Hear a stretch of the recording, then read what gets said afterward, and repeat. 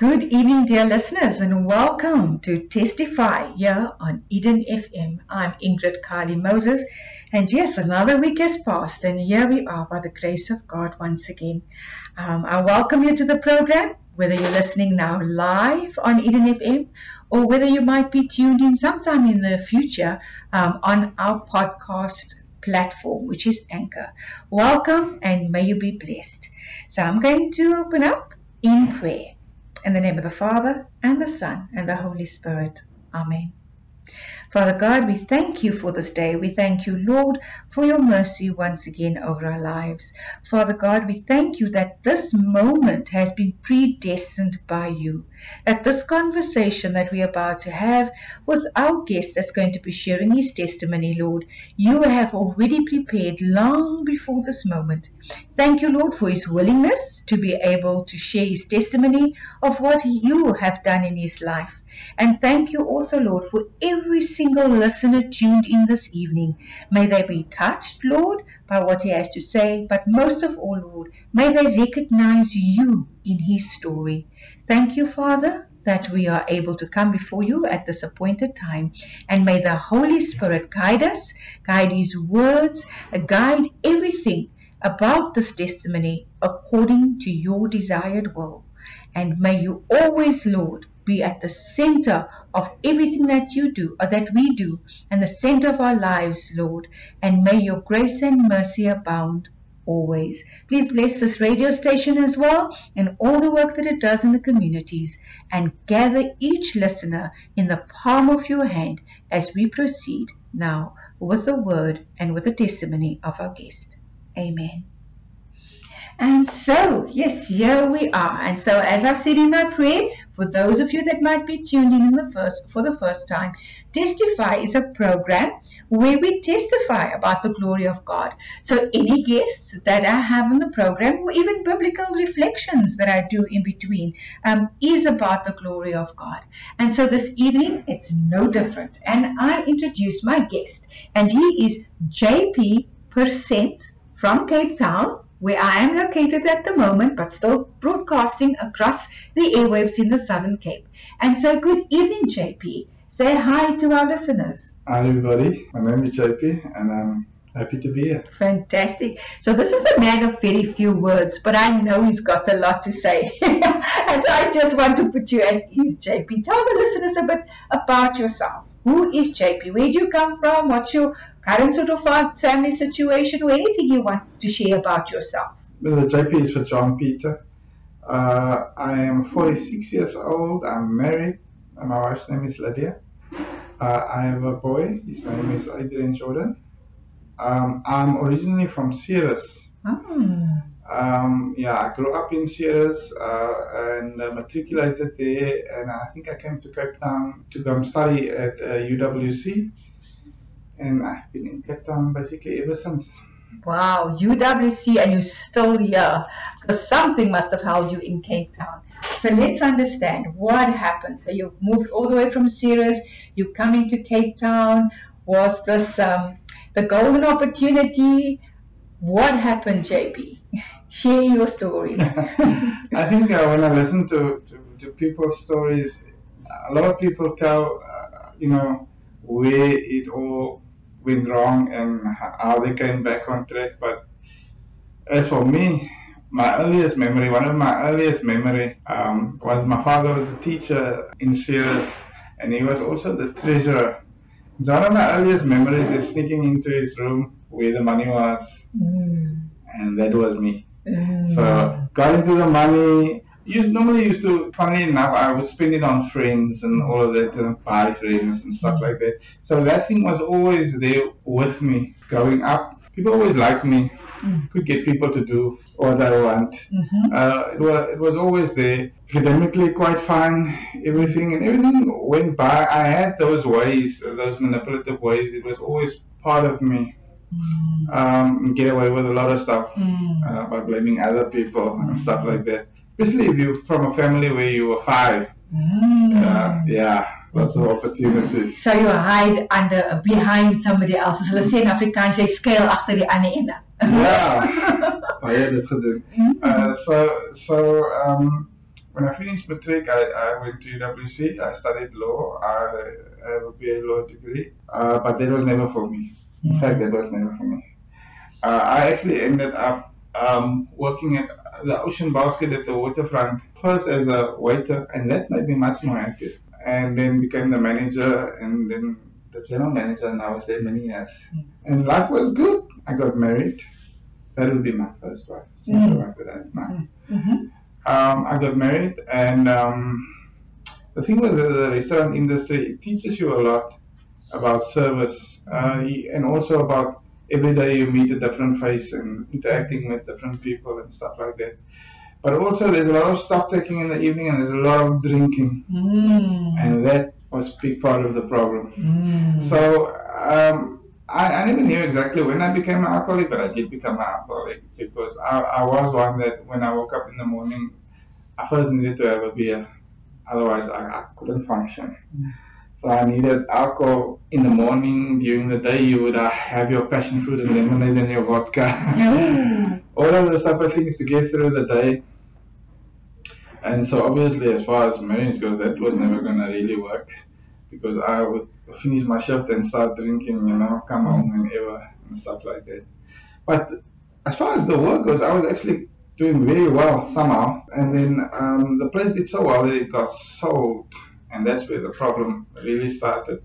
I think I've heard somebody say we're all about 3 to 4 paychecks away from the street. Sure. So when the place got sold, everything really fell apart because the new people could not afford my salary as it was. And there was a lot of stress at home. My ex-wife wasn't very happy with me and my ways, obviously. And I really don't blame her. Let me say that. I really don't blame her. I was like a black sheep kind of guy. And when that fell apart, I don't know how I came to be on the street, but I came to be on. I left home, and I never had an intention of not coming back.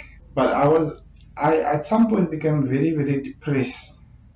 And I remember I came with the bus, and I just walked around in the city. And then I went to go sit by the police station, Caledon Square. And I did the same the next day, and I did the same the next day, and then somebody showed me where a place is you can go eat, and I don't know the state that I was in, but very soon I found myself just going through the patterns of I met a friend, and he showed me where to go for your meals, showers, all of those type of things, and so I found a place to sleep. Different life. I was never ever on the street before. I don't know street life. Both my parents were teachers. I was raised fairly comfortably. My brothers and sisters, they are all teachers. And my one brother is a policeman. So, everybody studied, everybody did well. And, here am I on the street. And I was very depressed. And I often would go sit at the waterfront overlooking the place where I used to work, and I would wonder how did everything fall apart so. And oftentimes people would walk up to me and say, God loves you, and God was not one of my favorites. Let me tell you, I used to go to church with my parents, Sunday school, but I'd get a hiding because I never wanted to go, and I wasn't particularly. In church, I was the one that was watching the clock, when this is going to finish. Yeah, it was. I need to get out these painful, it was painful. So there was no relationship or connection or whatever. Maybe more dislike because I used to find that church people very judgmental and know it all and finger pointing, and they would really point out that you're gonna go to hell and you're a child of the devil. I heard that a lot. Sure. I heard that one a lot. Wow. So not my favorite cup of tea, but I would hear it when I went to the street. Strangely enough, a lot of people would say to me, God has a purpose for your life, God has a plan for your life, and then I would just swear at them, and then that would be the end of the conversation. However, in going to the soup kitchens, it's strange, you learn so much. You learn so much about human behavior if you just sit and observe, like how I would stand in the soup kitchens and I would see, all the different races and all the different groups. And if you're desperate enough, if you're hungry enough, never say never. Yeah. I said I would never eat out of a bin. But yet one night I can remember I was sleeping by Cape Town Stadium when it was being built. So that was many years ago now. I slept there and there was a McDonald's, and one night, the hunger pains drove me to go to the bin, and I found like a little half burger there. And I remember eating it, but I took it and I ate it, but I was crying because I was so sad about the thing that I'm doing, but still I was eating it. And I understood that desperation can make you do things that you should. I'll never do that. And I've learned never to say I will never. It's dangerous words. Yeah.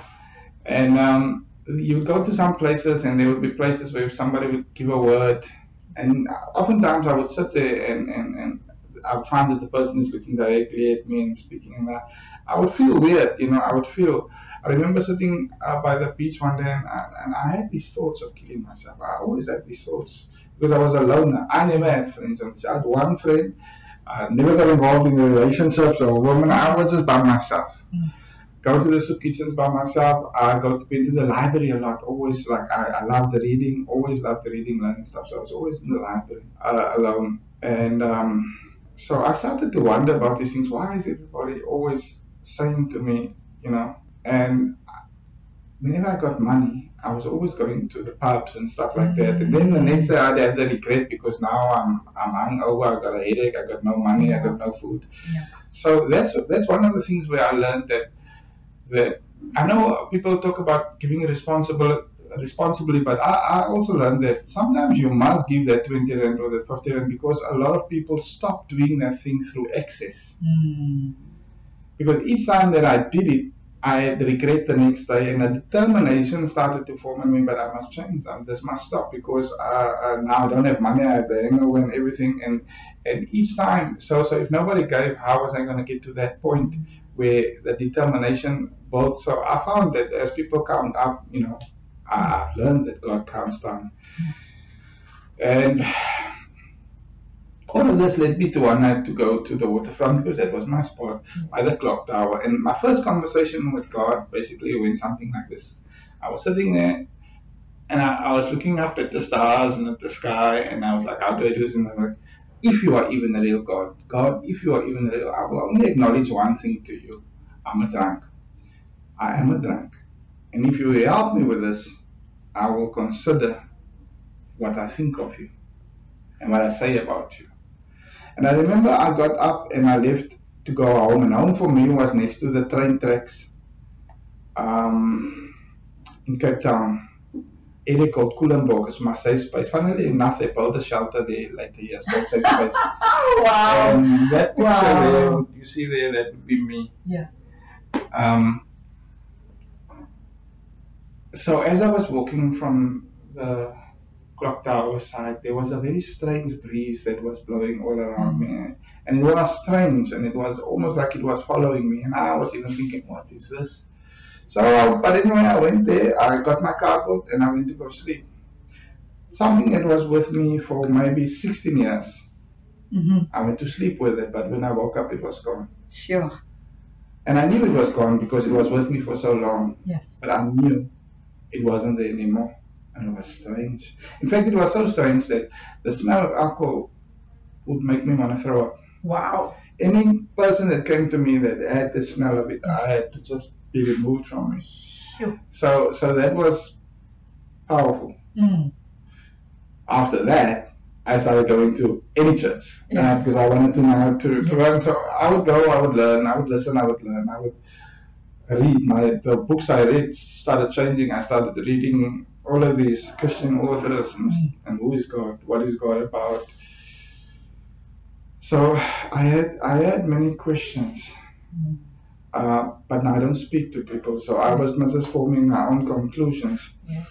All of this led to one particular evening, and this is maybe the shift. Where we were three guys. There was me, there was Mali, and there was Michael. Now each of us had a tree. That was my tree. And you sleep under your tree, and you sleep under your tree. And it was in winter, and we were sleeping. And it's been months now for me where I'm not drinking, and I get on my cardboard in the evening, and I say thank you to God for the day. And I remember the guys were always laughing at me for doing that. Why are you praying to God? They were like, And a funny thing is, Michael had 25 cats. Sure. So he would, there's his purpose to all of these type of things. He would gather all these stray cats, and when we would get there in the evening, and evening is when the sun would set, but then you can go sleep.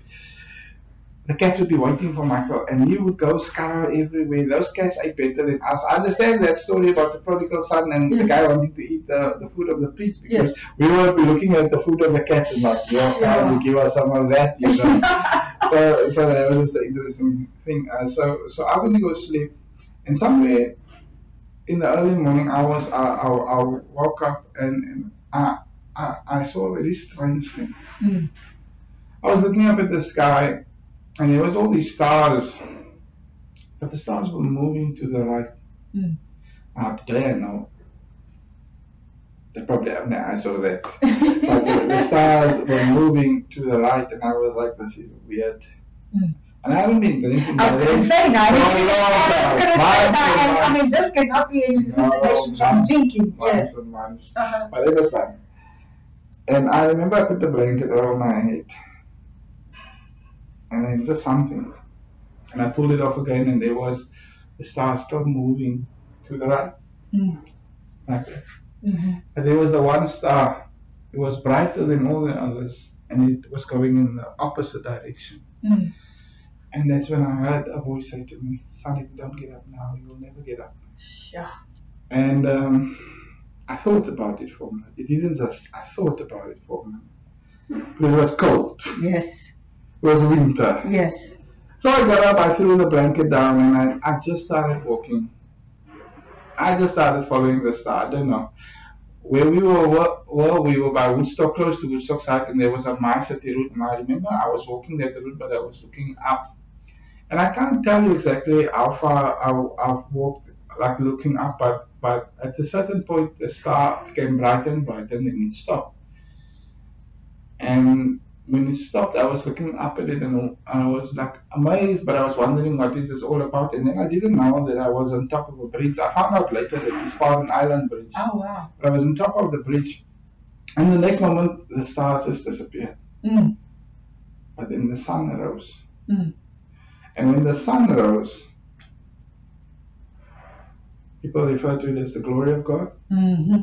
I started to put my hands before my eyes, and it started to shake, and I started to cry. I didn't know what was happening. But I know that in my mind I saw Jesus. Later on, I would read in the Bible a verse about arise and shine, for your time is come, and the glory of the Lord has risen about you. And then I recognized, hey, but in that moment I didn't know. All I knew was that I'm seeing Jesus, I'm feeling Jesus, everything about Jesus. And I understood in a moment how much I'm loved. In a moment I knew it. And I saw a little church. In my mind's eye, I saw a church. But I've never been to the church, but I saw the church. And when the moment passed, and after I stopped trembling and crying and shaking, luckily there was nobody there to witness it. I went straight to the church that I saw in my mind, and when I got to the place, there was a church. It was called Faith Ministries. And I was excited, but it was closed because it was early in the morning. And I looked at the times, and I saw, okay, they're going to come back 5 o'clock. So 5 o'clock I came back. And I was shocked when I came in to hear them speak a foreign language. And I think now I know it was Lingala. I was like, where am I? You know, I come from the Anglicans, and we kneel and pray, and we wish each other peace and all of that. And where am I? Because these people are. But then I was reminded about the scripture card that I had in my pocket, because the week before, we used to go on a Sunday. Sunday was the day where you get lots of food. On the street. You can just go. And we had a place called, we call it in times, 11 o'clock, you go 11 o'clock here, there's a preacher from Mitchell's Plain, he comes there, he gives you some acne, but then you must listen to the word. That was now the bad part about it, right? The exchange. And on one particular day, they gave us little scripture cards, and my mom said, consequently, so for I know the plans I have for you. That was one, and you're excited when you see something like that. But on the other side of it, it said, Consequently, we're no longer foreigners and aliens, but we are all brothers and sisters in Christ. Yes. And I went to 1 o'clock, and we were like 100 people there. And on the same day, this has never happened before in the 2.5 years that I was in street. This guy also gives scripture cards. Yes. And what's strange was I got the exact same scripture card. Sure. And when I walked into this church, I took it out. Consequently, we're no longer foreigners and aliens, but we're brothers and sisters in Christ. And there, when I walked into the church, the pastor stopped preaching. And he called me to the front and he said, I've been waiting for you. And the funny thing is, when I was on the bridge, I want to just stop you there, JP, because I think this is a very important part of the conversation and your testimony. I want to go to a song now, and we come back, because that really seems to me, that scripture card, walking into that church, and the pastor identifying you, I think is a turning point.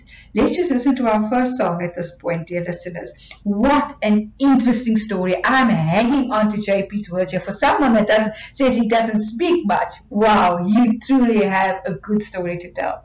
So our first song is going to be Don't Worry About the Thing by Bob Marley. And this song, JP, if I remember you telling me, was a song that was like when you were on the street, for some reason, this was also just a tune, something that was familiar to you and sort of guided you on that, in the space, and a song that really got like Yankee, that tune that's in your head. So let's not worry about a thing, but let's hear what happened to JP once he walked into that church. We're going to listen to the song now, and we'll continue the conversation when we come back. Welcome back, listeners. Listen to Testify on Eden FM, your voice in paradise. I'm Ingrid Kylie Moses, and my guest this evening is JP Persent. And what a story he has to tell. What a testimony, every part of it. And I'm like hanging on to his words here. Just how so many things we read in scripture became a reality and a revelation for him, from the star leading him, from just the smell of alcohol turning him into repulsiveness, of leaving alcohol just like that because of him calling out to the Lord. But even just where we stopped before the song, JP, you were talking about this card that you got at the church service the week before, and then you saw this verse. What was it again? Say what it was. Ephesians 4:13, I think. Consequently, we are no longer foreigners and aliens, but we are all brothers and sisters in Christ. That's it. We are all brothers and sisters in Christ. So you walk into this church, you say they're speaking a foreign language, you're not understanding what it is, but the pastor looks directly at you like he knows you. What happened in that instance? What was going on there? Well, he called me to the front, and then he said some words to me. And the funny thing is, the words that he said was the words that was whispered to me on the bridge. Mm-hmm. When I saw the church, I heard these words: at this place I will restore you, I will deliver you and set you free. Oof. And when he called me, he says he has a word for me. God says I'm at the right place. At this place he will restore me, deliver me and set me free. And then, I just started crying, because it's been long. 2.5 years on the street is long. Consecutively, it's long. It's 2 winters, 3 summers. It is long. Sure. And there's many days where you have, and many days that you don't have. And there's cold, and there's bone cold. So you go through all of those things. And many people don't survive that. Yeah. Yeah, many people don't survive. But I've come to learn also in doing what I'm doing now. Yeah. So I was there for quite some time. I attended that church, but I remained on the street. Mm-hmm. And now the funny thing is, I would come on a Sunday to church, and I'd have to give up all that food I could so get. So many times you would Friday lunchtime would be your last meal until Monday afternoon, because now you're going to church on a Sunday, and church, they don't give food, they give other food, so you have to make that choice and stuff like that. That was a good choice to make. So I was there for a long time, and I remember I got even frustrated, because now I'm walking, I'm praying, everything I'm doing, what the people are saying, but everything just remains the same. I remember one morning we used to go 5 o'clock in the morning to service dining room, and you can get a cup of coffee for 10 cents, right? So it was like early, 5 o'clock, And it also started raining, and I remember I was so frustrated. I was shouting at God, "When is this all gonna end?" And instead of being like, "Don't worry, JP," I heard the following words because I had my beanie on: "Remove your cap when you're speaking to me." And I stood in the middle of the road. There was no wind, and I took my cap off, and I've never had it on again. Like if I pray, if I speak to God, or speak about God, I don't have it on because I won't forget that moment. It wasn't too nice. And I remember also just with that song, I didn't have eaten for 2 days, and I'd be worried like, where am I gonna get? Because it was 5 cents for a meal. Sure. I promise you, many times I didn't have 5 cents Yeah. because I could never open my hands and ask for money. So that's tough if you can't do that. So you basically have to look on the ground or just trust that somebody's going to put something in your hand or stuff like that. And I remember I was so down because now I'm going there and I don't have 5 cents.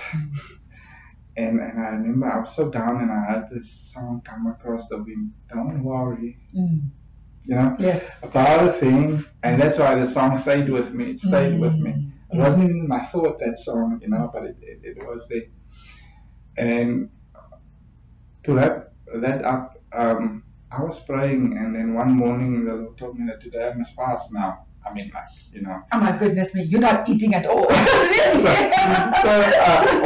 happened was but I went with my friend to the service dining room. He went to go inside and eat, and I was just laying outside on the grass, and that's how I met Pastor John.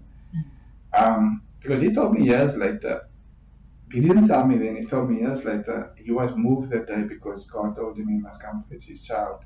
But I know he was confused because when he was standing there and he was looking, because now I'm not inside, I'm outside because I'm fasting. So I'm basically the only one that's laying there, and he's looking around. And finally he comes over to me and he introduces himself and he says, I said, my name is JP. He says, do you need a place to stay? And I remember it was a difficult decision for me. Because with the street comes lots of freedom, lots of non-responsibilities. Absolutely. But I knew I did not instigate this, and if I wanted the stuff that I was hoping for and praying for, I was going to have to do this. So I said to him, yes. And then he offered me a place, and I went with him, small little shelter. And I was immediately worried as soon as I got to shelter, how am I going to pay? But luckily there were some duties, and I went from a restaurant manager to toilet cleaner 7 days a week, 2 times a day, and it was leaking. It was the worst. Sure. I would get in there and the water would be to my knees. It was not nice, and I became very frustrated in there. And the funny thing is, I knew I had to do it, but as soon as I'm at peace with the fact that I had to do it, suddenly the old boss comes back out of nowhere. I have this opportunity for you. You can earn the money that you used to earn. And I was like thinking, oh, wow. But then I knew I had to do the toilets. And so I said no to it. And that was a difficult decision. But I'm also so happy that I did. So I did that for a lot of months. Yes. And then one day, I was so angry doing this stuff after all these months, and there was a men's toilet and a women's toilet, and both was flooded on this particular day, and I'm standing there so depressed because everybody looks down on you, even at a shelter, because where they have work and you don't work, you basically become the skivvy. You do the pots, you do the beds, you like the maid there running around, and you're the lowest. And now I'm cleaning the toilets and everything, and I'm standing there, and this young guy from Zimbabwe, so he comes in there and says, both toilets is flooded. I'm going to help you today. I say, why are you going to help me? He says, but this is a double anointing. It's real. You're laughing now. But for some reason, I believed him. Yes. I said, no, you're going to help me. I started cleaning the toilets with a smile. I was wiping the windows like Jesus was going to use this bathroom himself. I was doing everything. It took me a few hours, but finally I was done. When I was done, I was sitting there, and I heard, you are done. That was the same day the manager came back and said, how long have you been doing this? I said, quite a few months. He said, I apologize, you shouldn't have been the only one to do this, but you're done, you'll never do this again. And that was also the same day that I became the supervisor of the place. So there I learned that God can actually take you up quick, but you gotta do some stuff and whatever. And just reminds me of Joseph, when Joseph was thrown into jail and what he had to do there, for all those years. And God used him in that space before he elevated him from that space. Wow, JP. Yeah, I didn't even think of that. Yeah, no, absolutely. I can just see it. That elevation, because you were obedient. And even with the struggles within you. Yeah, it's difficult when everybody's eating a Gatsby and a Coke and you don't have nothing. Difficult. Yes. It's difficult, yes. Really. I can say it wasn't easy. But I knew there was something more. There was a church in Kloof Street. We used to go there with Pastor Johnny. He was not a pastor, but in the street we call you like we see you. So he was Pastor Johnny, and he would do a meal on a Wednesday, and then he would give a word. But it was nice because he didn't speak from. He just spoke to you for 15 minutes or so, and then you get a meal. And I liked going there. Meal was good. I think when they say people come home, they're like, no, you come for the food. But I remember he left and he went on holiday, and somebody else came. I should have known his name was Pastor Israel. And he was standing there speaking down to us, telling us, we deserve what is happening, we should repent, and we are sinners and all of that. And I remember I was walking with God a bit by then. I was like, but you don't have a right to speak to me like that. There's no ways that you can say these things and think it's okay for you to say it. Even if I am hungry, even if I want that food, I'm not going to leave. So I left. I didn't cause a scene. I just left. But I remember as I was walking down the street, I was upset that somebody thought they had the right to speak to you like that. And I remember looking up and saying to God, why didn't you give me a soup kitchen? I'm sure I can do a better job than this. Just give me a soup kitchen. I didn't know. I should say thank you. I should say thank you to Pastor Israel. Right? I should thank you because that was an answered prayer. Yeah. And how the soup kitchen and thing came about, we still don't know today how this building became. But it came up. We walked here, and my first thing I said to Pastor John, we're going to have a soup kitchen here. But we didn't have money. We didn't even have nothing. The little shelter itself, there was no money. We were just eating pulsets, and we got there, bucket by some place. And here's the funny thing, with the first meal, I knew I was going to start it. I started on a Wednesday. I said every week to tell people I'm going to start the soup kitchen. Only one person came. And I had to invite him from the park. But yeah. So wow, JP, again, the story is taking so many twists and turns, but it is so exciting. Just going to go to a song break again, and we come back, we're going to speak about the soup kitchen, because as you're saying, it was an answer to you, actually, that audacity of calling out to God. And God says to you, you're calling me out, I'm going to give you what you asked for. Listeners, you're going to listen to our next song called The Anchor Holds by Rainbow. Welcome back, dear listeners. You're listening to Testify on Eden FM, your voice in paradise. JP and I are having such a fantastic conversation, and I can't tell you how I'm just enjoying his story and just how God over and over revealed himself to JP, even through all the struggles and through JP's stubbornness, but also through his audacity to call out to God and say, why don't you give me a soup kitchen, when he wasn't satisfied with what he was receiving. So JP, as you said, you called out to God, you actually dared God in this. I'm not saying that that's how we should operate, dear listeners, don't get me wrong. It's your story, and it was your moment with God. But God came through. I mean, like you said, you spoke to your pastor, you saw this building, and now we are where we are at the moment, actually having this, this recording in this actual building. What happened? How did God come through? Yeah, it's an amazing building.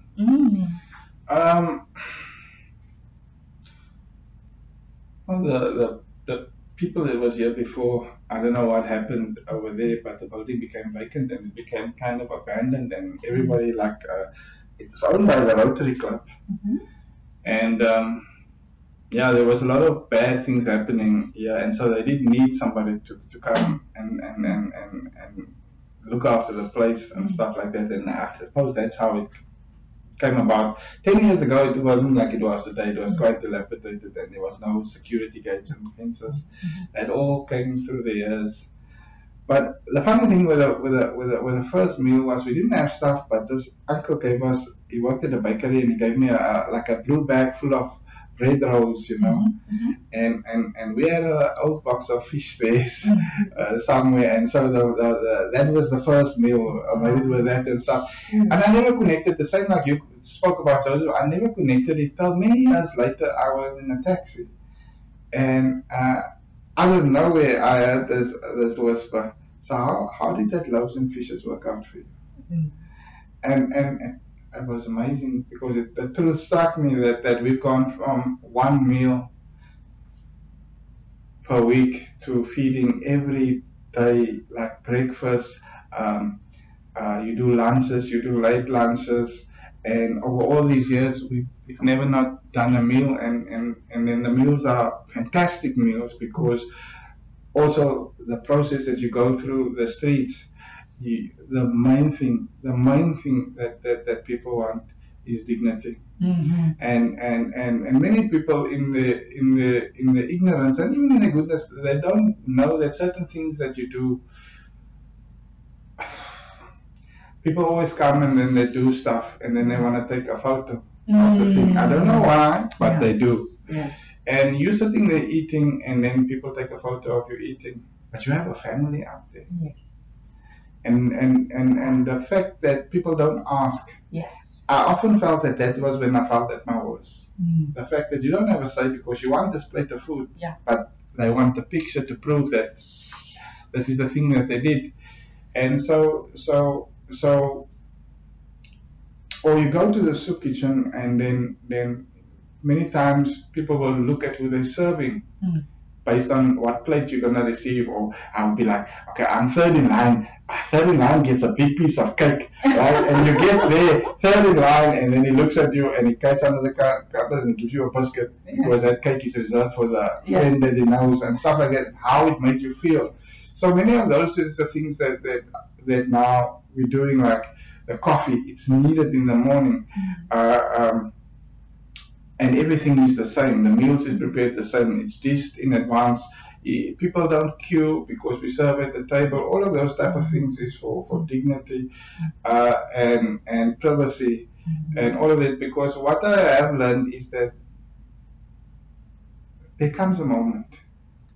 There comes a moment where conviction comes, whether it comes through a friend, or whether it comes through a pastor, or whether it comes through a stranger, but where conviction comes and where lives is changed. But for some it takes a short while, and for some it takes much longer.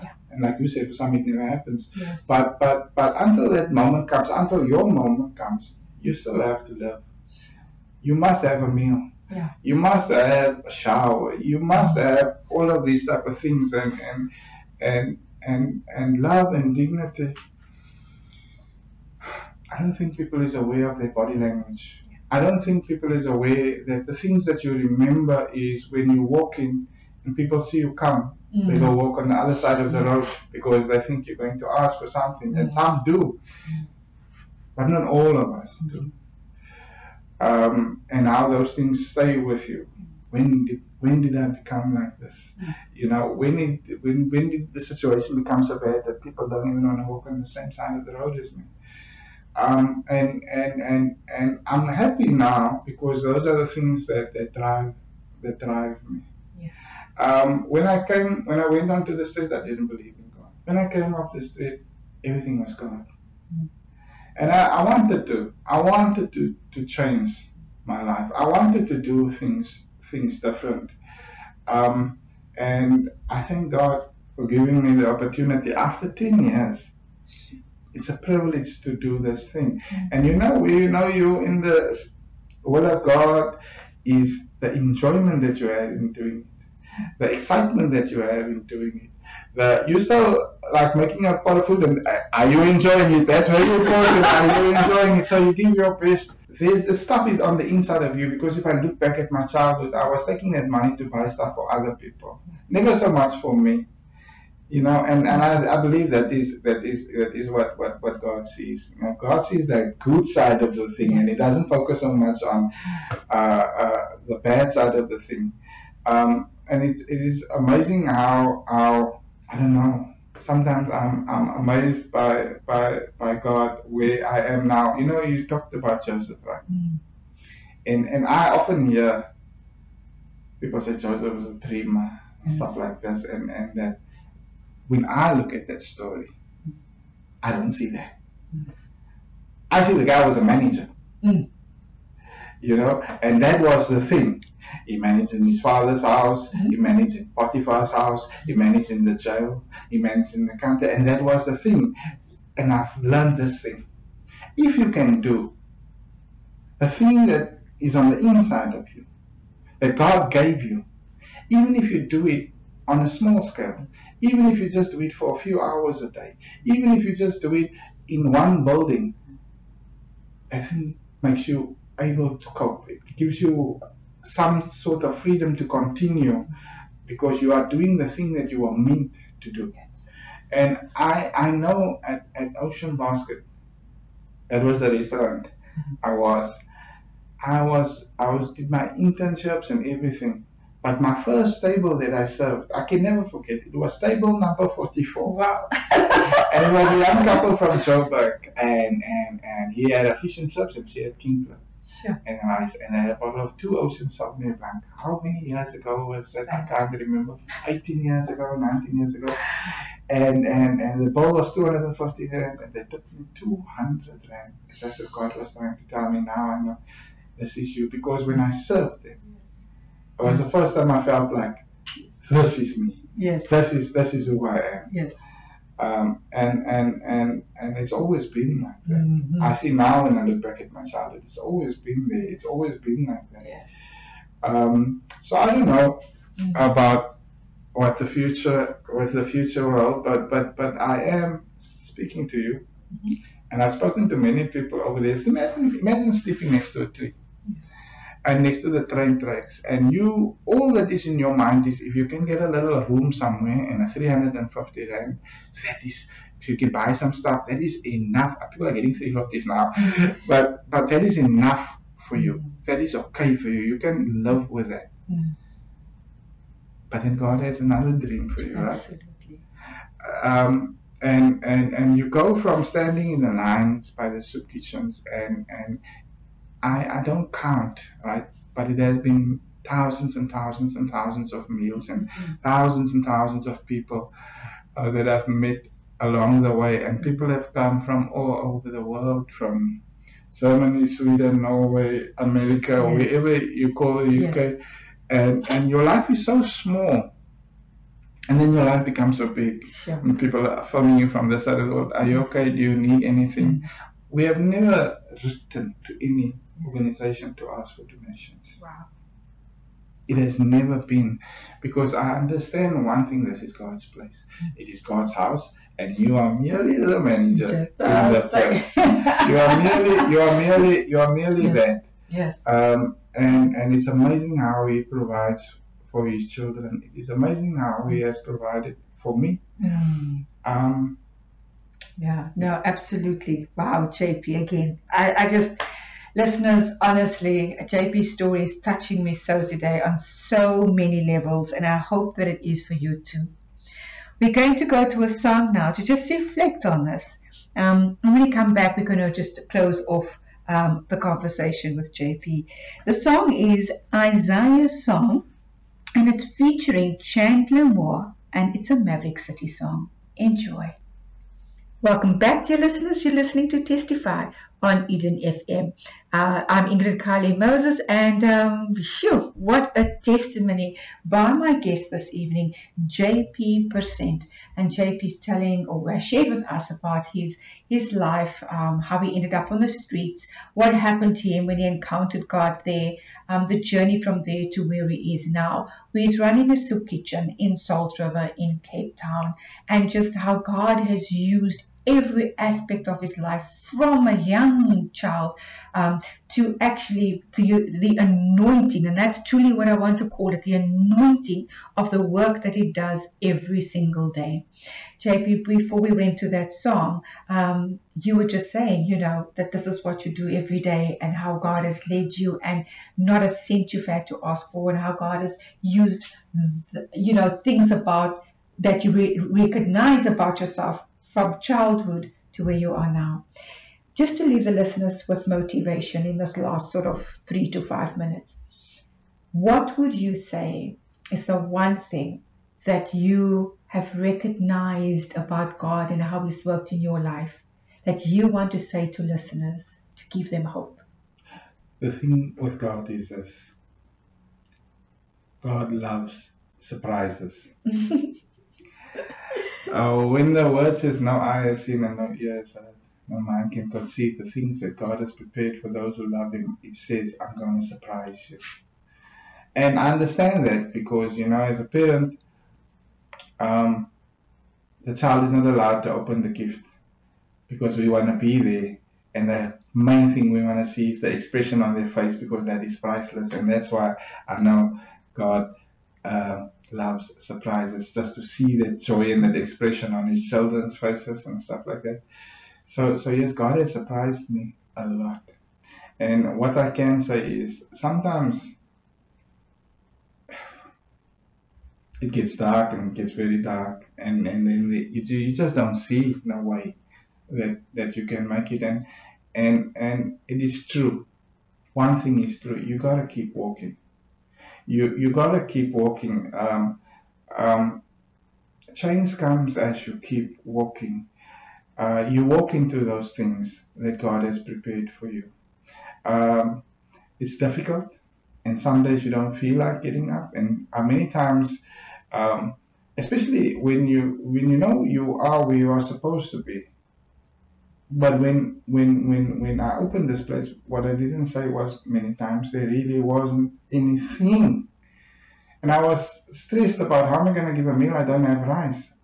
And each time there would be a knock on the door and somebody would say, I have all this rice.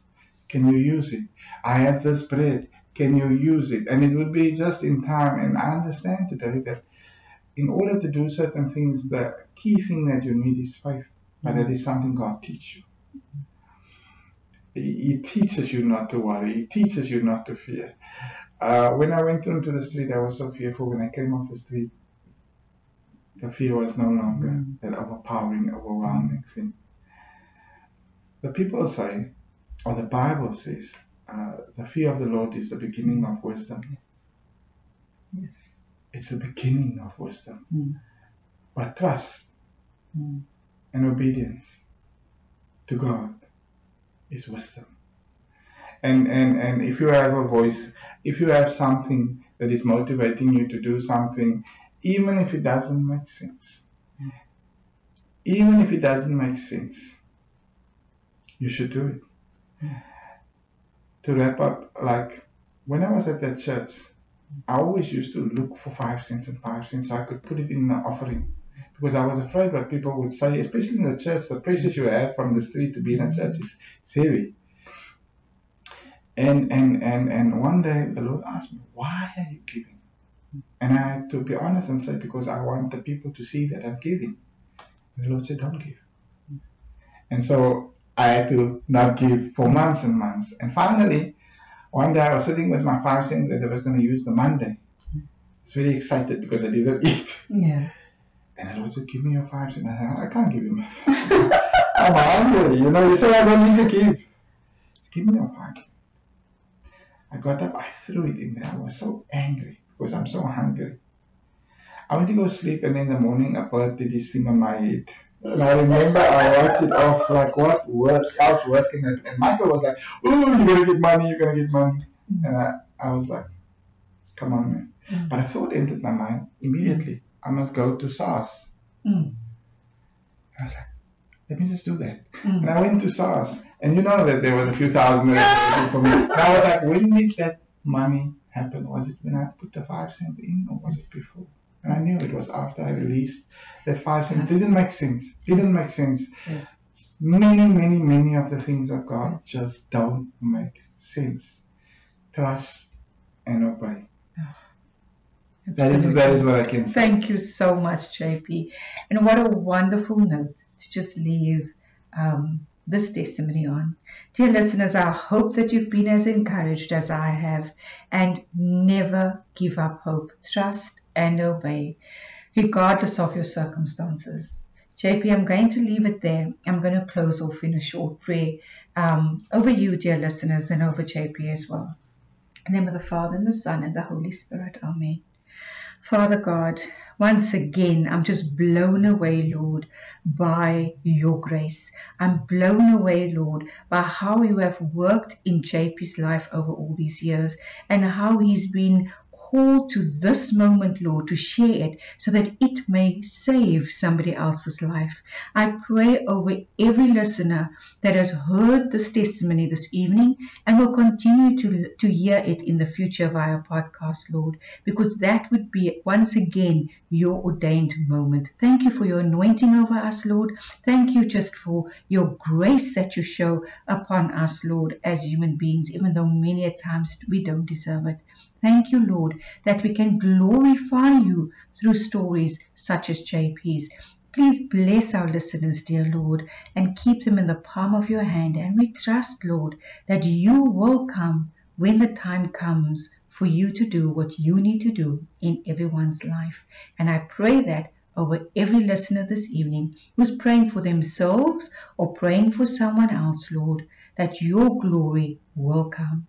Thank you, dear Lord. Amen. Good night, dear listeners. Until we meet again next time. God bless.